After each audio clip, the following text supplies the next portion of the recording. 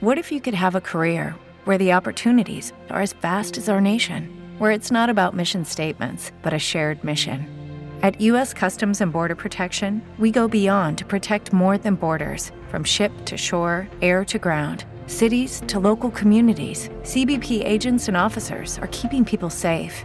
Join U.S. Customs and Border Protection and go beyond for something far greater than yourself. Learn more at cbp.gov/careers. He is risen. Praise the Lord that we have that testimony to say, to affirm who he is and what he has done.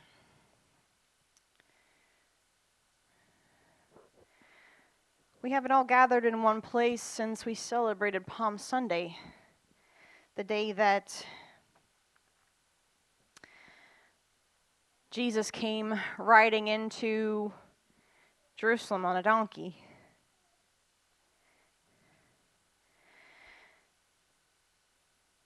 A lot has happened between now and then.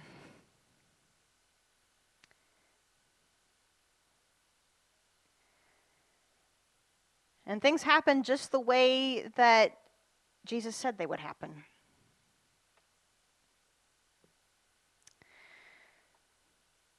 The way that his disciples didn't want to believe they would happen.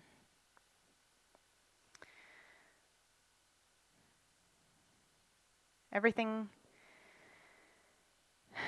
turned upside down. Late Thursday night, after the Passover meal on the Mount of Olives, they came for him. His enemies came for him. And his own disciple Judas led them. And he identified Jesus for them with a kiss. What a bitter betrayal.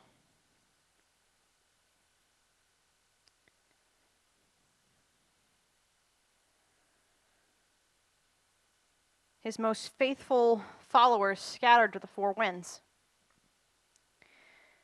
And Jesus spent the night alone in his own defense, standing before the Jewish high priest and then before the Roman governor as a slew of false accusations were hurled at him.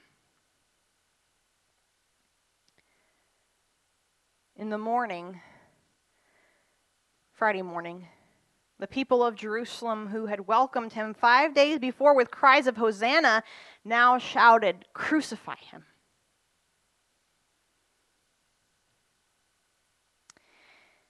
And so the governor, at their request, handed Jesus over to be executed through the most shameful, slow, agonizing means the Romans had at their disposal.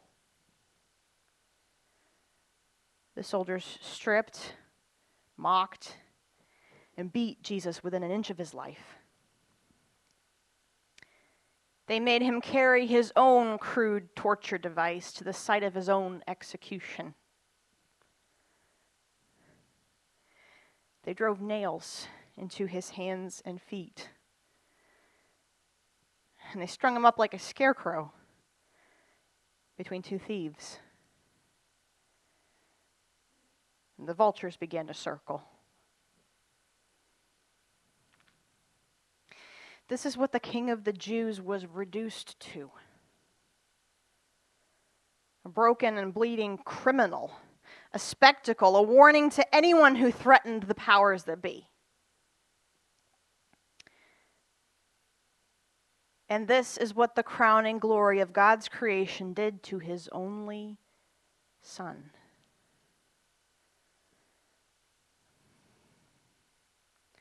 Right now would have been a really good time for those 12 legions of angels that Jesus talked about before to rush to Jesus' aid.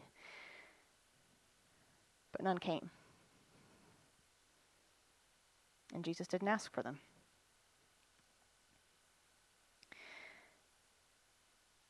It was noon, but the sky was dark. The few followers who had remained by Jesus' side watched his chest raggedly rise and fall, half fearing, half hoping that it wouldn't rise again. After 3 hours of this, most people would have been delirious from the pain.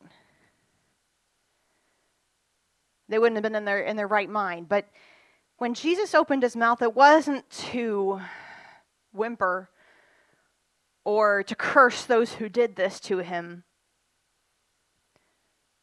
No, he was with it enough to quote the Psalms. My God, why have you forsaken me?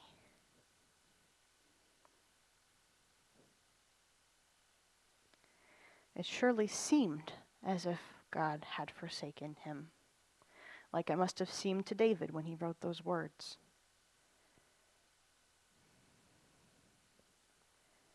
It seemed that he was alone. And with one final sky-splitting cry, it was done. His body was still. Jesus was dead, and all hope died with him.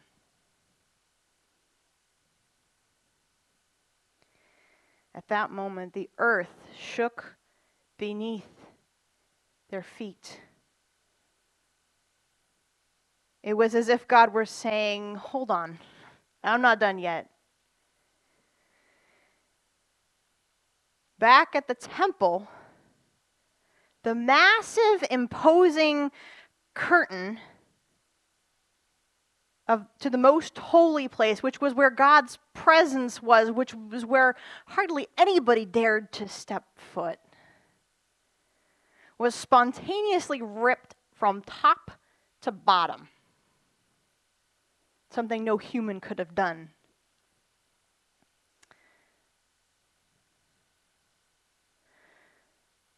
What's more, tombs broke open.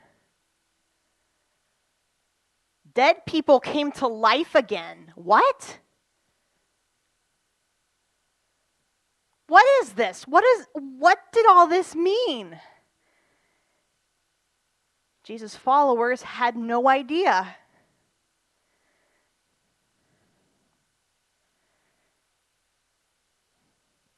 They were lost in their hopelessness. But what they did know was Jesus was still dead.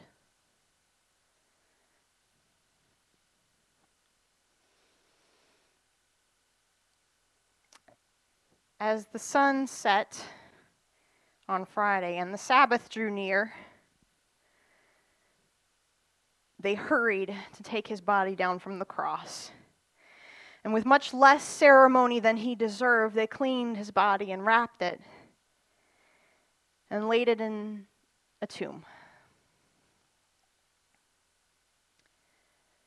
See, they had to be done with all of this before the sun set because that was Sabbath. You weren't to work on the Sabbath. You certainly weren't to be around a dead body.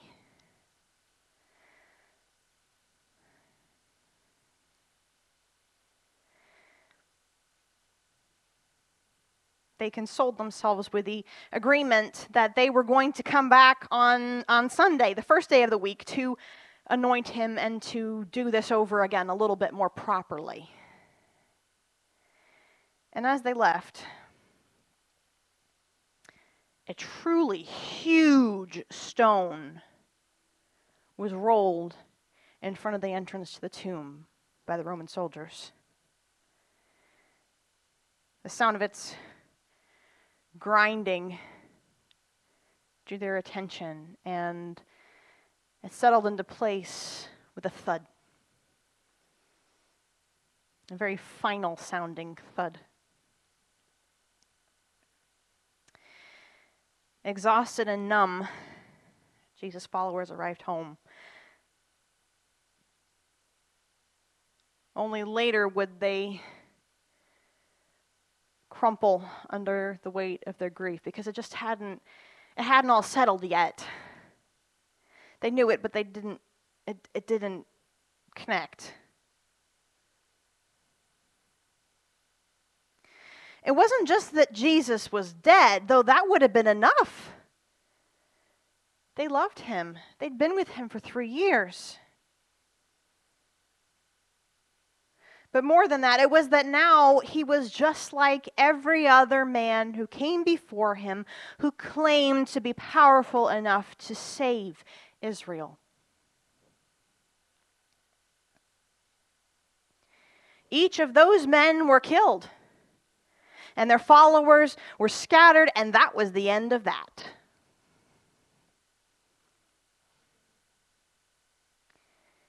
Even if Jesus was the Messiah who was prophesied about, who was foretold, he was killed, just like them. And his disciples were scattered. And Israel's long-awaited redemption was nothing more than a missed opportunity. God's people now had less hope than they started with when they went into exile.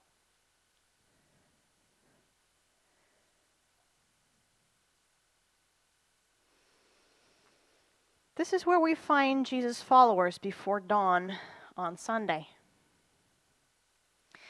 This is the mental and emotional state of the two Marys' hearts as they slip off at some unholy hour with oils and spices, the supplies that they need to adequately embalm the empty shell that was once their Lord Jesus. I imagine they dread the sight of him. Maybe the smell of him too. They fear they won't be strong enough to handle this important task.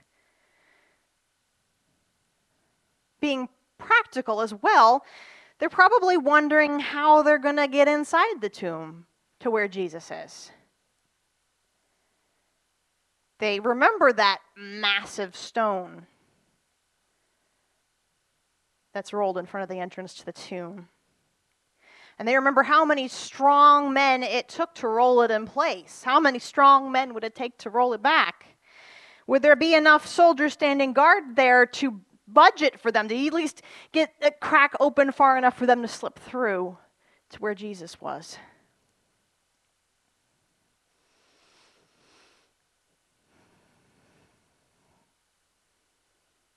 Well, here's what happened, as Matthew tells it. We read it from the Gospel of John earlier. We're going to read it from the Gospel of Matthew, from another witness. This is Matthew chapter 28, starting at the first verse, going to verse 10. After the Sabbath, at dawn on the first day of the week, Mary Magdalene and the other Mary went to look at the tomb. There was a violent earthquake, for an angel of the Lord came down from heaven and, going to the tomb, rolled back the stone and sat on it. His appearance was like lightning, and his clothes were white as snow. The guards were so afraid of him that they shook and became like dead men. The angel said to the women, "Do not be afraid, for I know that you are looking for Jesus who was crucified. He is not here. He has risen, just as he said. Come and see the place where he lay. Then go quickly and tell his disciples, he has risen from the dead and is going ahead of you into Galilee. There you will see him. Now I have told you." So the women hurried away from the tomb, afraid yet filled with joy, and ran to tell his disciples. Suddenly Jesus met them. "Greetings," he said. They came to him, clasped his feet, and worshipped him. Then Jesus said to them, "Do not be afraid. Go and tell my brothers to go to Galilee. There they will see me." This is the word of the Lord.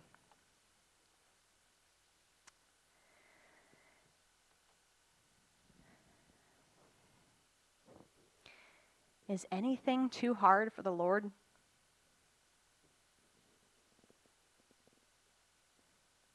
Scripture asks this as a rhetorical question more than once. Nothing is too hard for the Lord. The women need not have worried about the stone. The God who gave Abraham and Sarah a son in their old age. The God who parted the sea, who conquered the giant with the sling and the stone, who caused a virgin to give birth to his own son. The God who they themselves witnessed calm a storm and feed the multitude and heal the sick. That God was the God of this rock. And moving this, some say it was about 2 tons, this 2-ton stone, was child's play for God. And I chuckle when I read about the angel sitting on the stone after. I picture him like a hunter posing for a photo with this triumphant grin, planting a foot on top of his fallen prey. The Almighty God, 1. Stupid little rock, 0. This was about the least incredible task on God's agenda that day.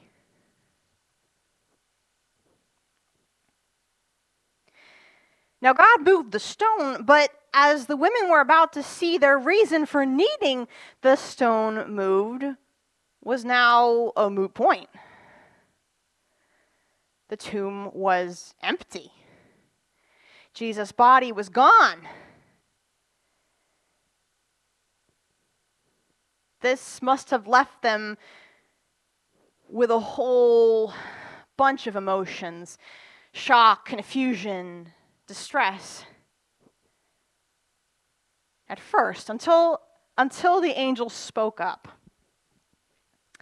And to put it in modern language, I imagine the angel saying something like this: "Looking for Jesus? Well, you're not going to find him here because he has risen. Just like he said he was going to do." I'm just saying, don't shoot the messenger. He said he was going to. Everything else happened the way he said he was going to. So did this. He arose. He's alive. Hallelujah.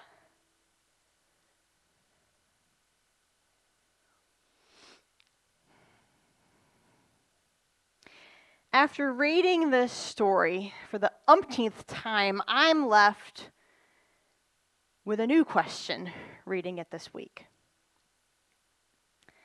My question is this: why did God roll the stone away? We know it wasn't so that the women could anoint Jesus' body, to honor and mourn the man and what he stood for.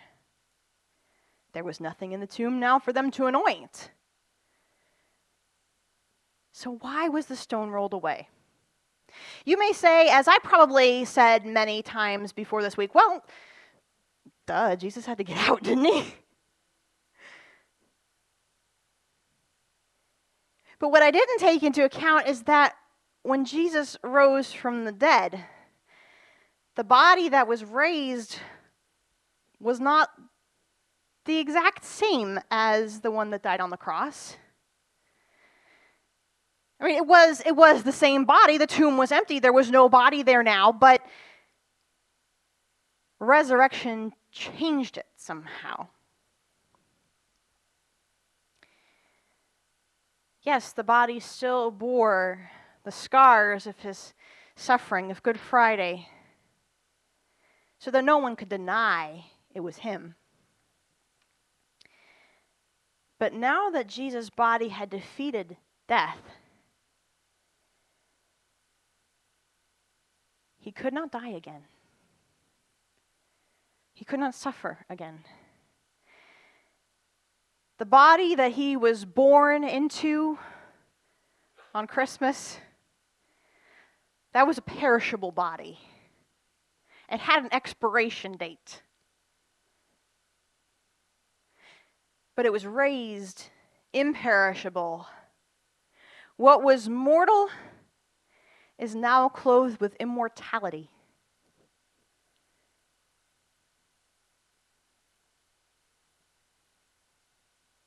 As such, Scripture is clear that the resurrected Jesus was not bound by space in the same way that he used to be, or in the way that we are.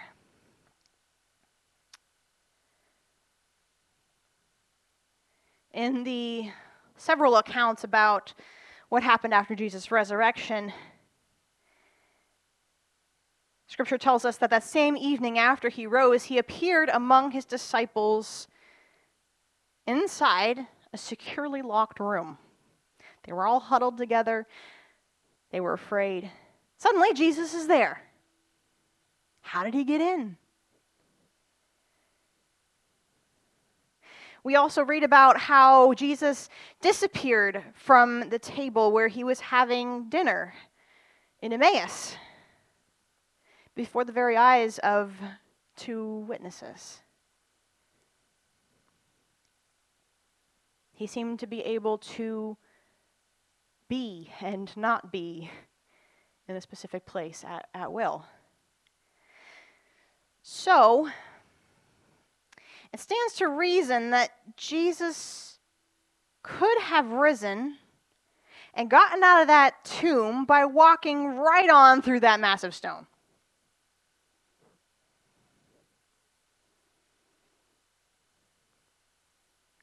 That might have been a greater miracle than moving it was.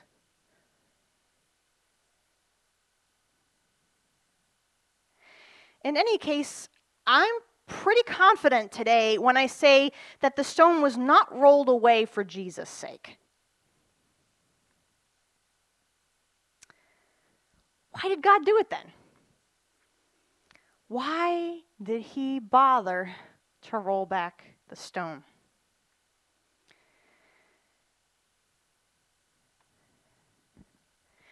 God didn't roll back the stone so that Jesus could get out. He rolled it back so that his followers could get in.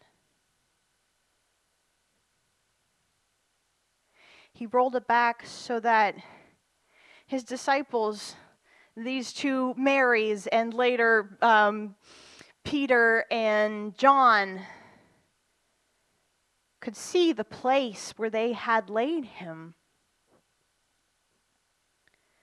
So they could smell the lingering scent of suffering and death in that space.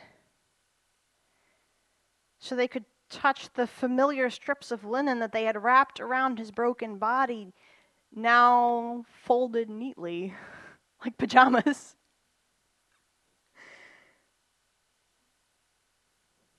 So they wouldn't have to take the angel's word for it when he said that Jesus had risen. They had evidence that Jesus had really died, but he wasn't dead anymore.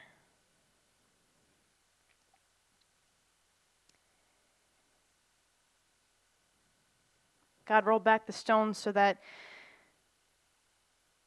when Jesus appeared to them later, they would know he wasn't just a ghost. He was more alive than they had ever seen him.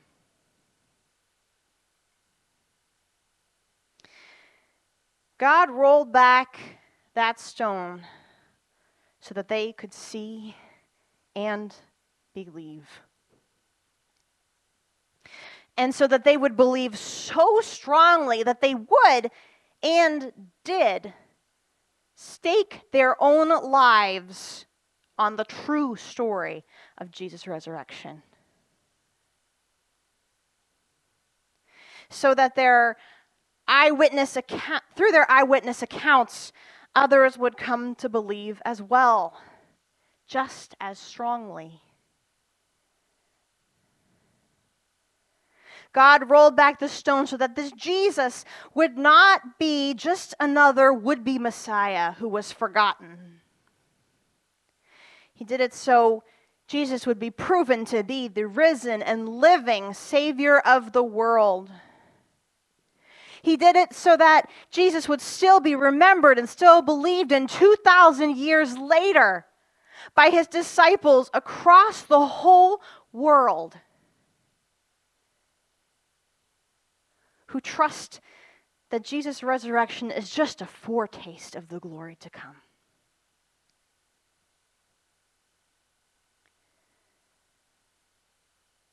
God rolled back the stone so that they could see and believe, so that you and I might believe because of their witness. People don't risk their lives for a hoax.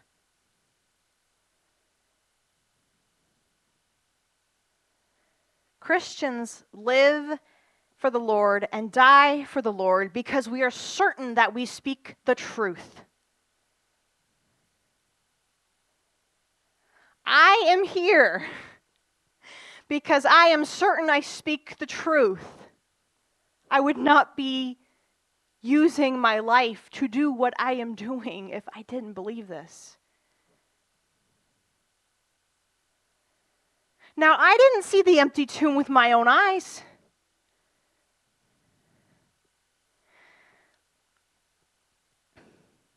But I believe the testimonies of those who did. I believe, not just because of their words, but because of their actions afterwards. I believe they saw Jesus himself alive again. I believe that they ate with him and touched him, that he was and is real.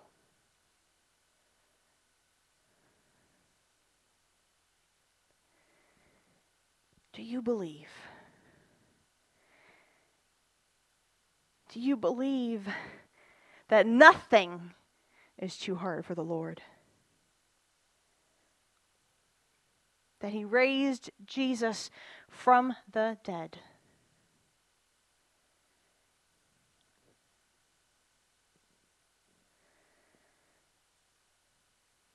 Scripture tells us that Jesus was delivered over to death for our sins and raised to life for our justification. His death and his resurrection work together to bring about our salvation and our future forever with God. It is open to everyone. His death and his resurrection was enough for all of us. And all we need to do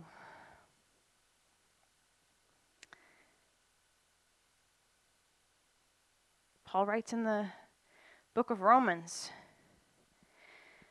if you declare with your mouth Jesus is Lord and believe in your heart that God raised him from the dead, you will be saved.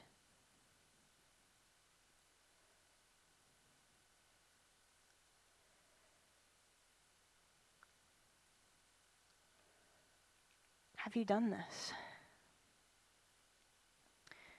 Do you believe?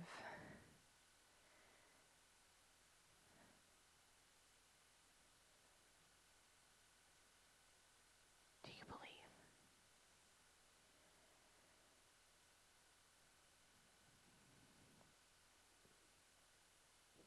If you don't know for sure yet, that's okay.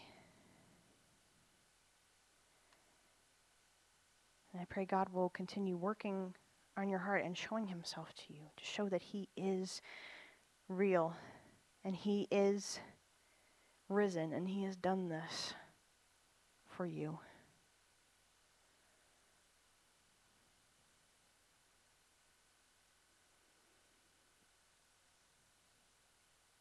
Don't waste the power of God. He has already done this. And the doors of heaven are open for you.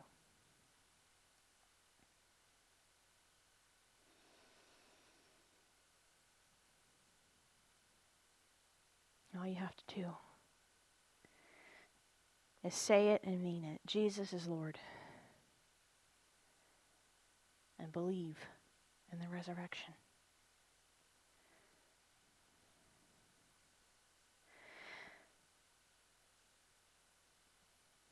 I invite all of you who believe, and all of you who want to believe, to the table. To the same kind of table that Jesus set for his disciples, which we talked about last week, his disciples who were going to mess up, who had messed up and definitely weren't done yet. And Jesus knew all this.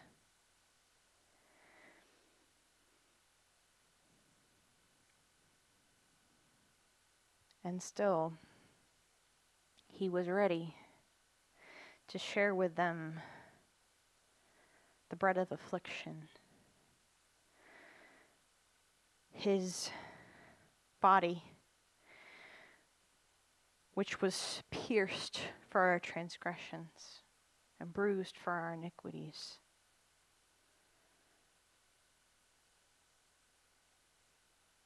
By his stripes, we are healed. And he shared with them the cup of redemption.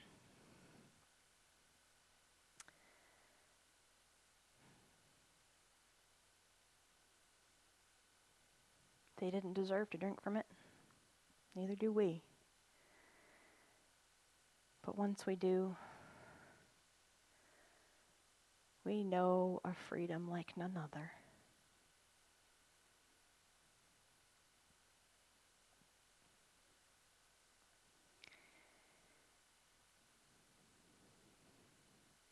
His death was for our sins. His resurrection was for our justification, so that we might be made right with God. There is no other way. Jesus is the only way.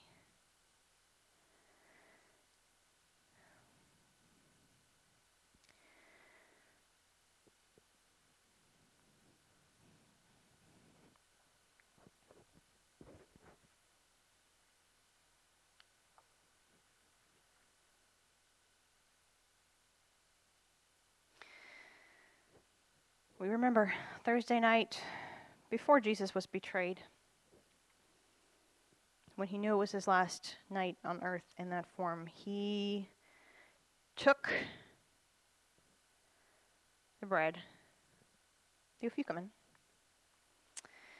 for those who were there Thursday and participated in the Seder.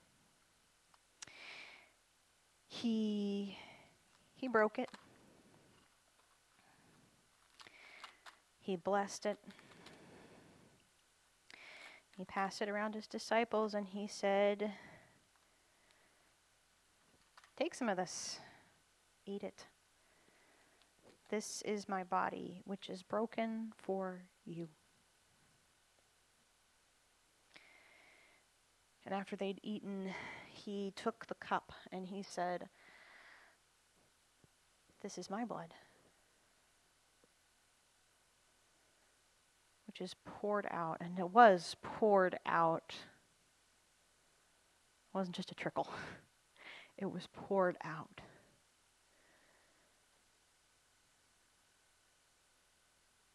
for you, so that you might be saved.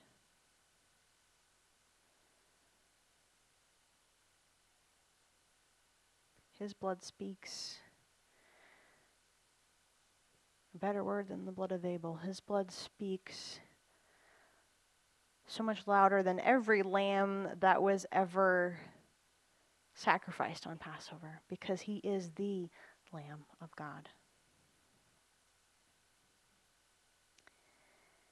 He has done this for you.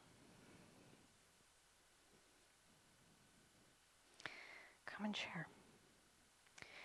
I'm going to invite you, as you are ready, to come down the center aisle. You'll take a little bit of the unleavened bread and dip it in the juice, and you can eat it right there, or you can take it back to your seat, or you can take it to the altar. Let's share in the Lord's Supper together and accept His grace. Come.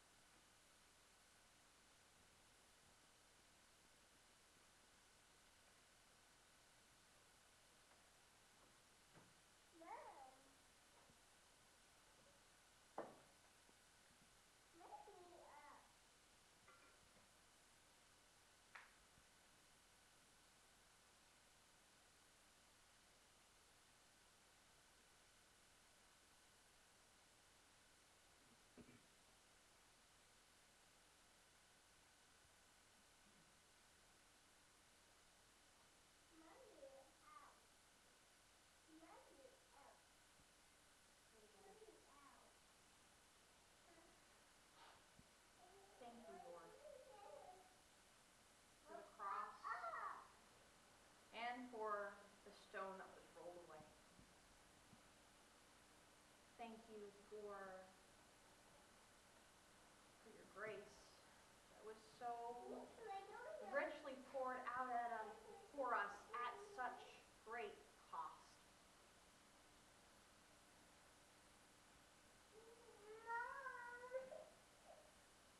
Help us never to take it for granted. Lord, it's natural for us to have doubts. It's natural for us to wonder about things, especially when you do things that are impossible.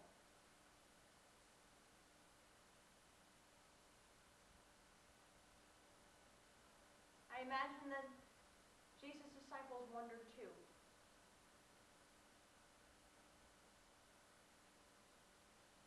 Give us the courage, Lord, to believe in the impossible and to believe that nothing is too hard for you, not even overcoming death.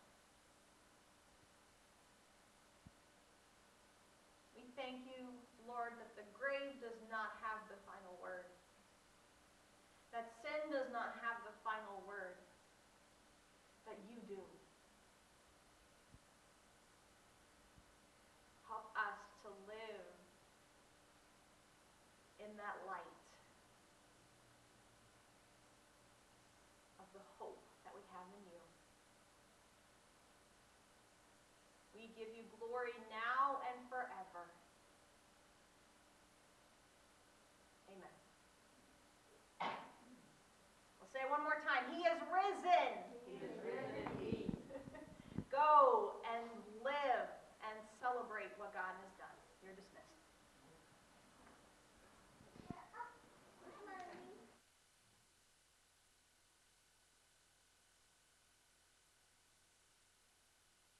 With the Lucky Land Slots, you can get lucky just about anywhere. This is your captain speaking. We've got clear runway and the weather's fine, but we're just going to circle up here a while and get lucky. No, nothing like that. It's just these cash prizes add up quick. So I suggest you sit back, keep your tray table upright, and start getting lucky. Play for free at LuckyLandSlots.com. Are you feeling lucky? No purchase necessary. Void where prohibited by law. 18+ terms and conditions apply. See website for details.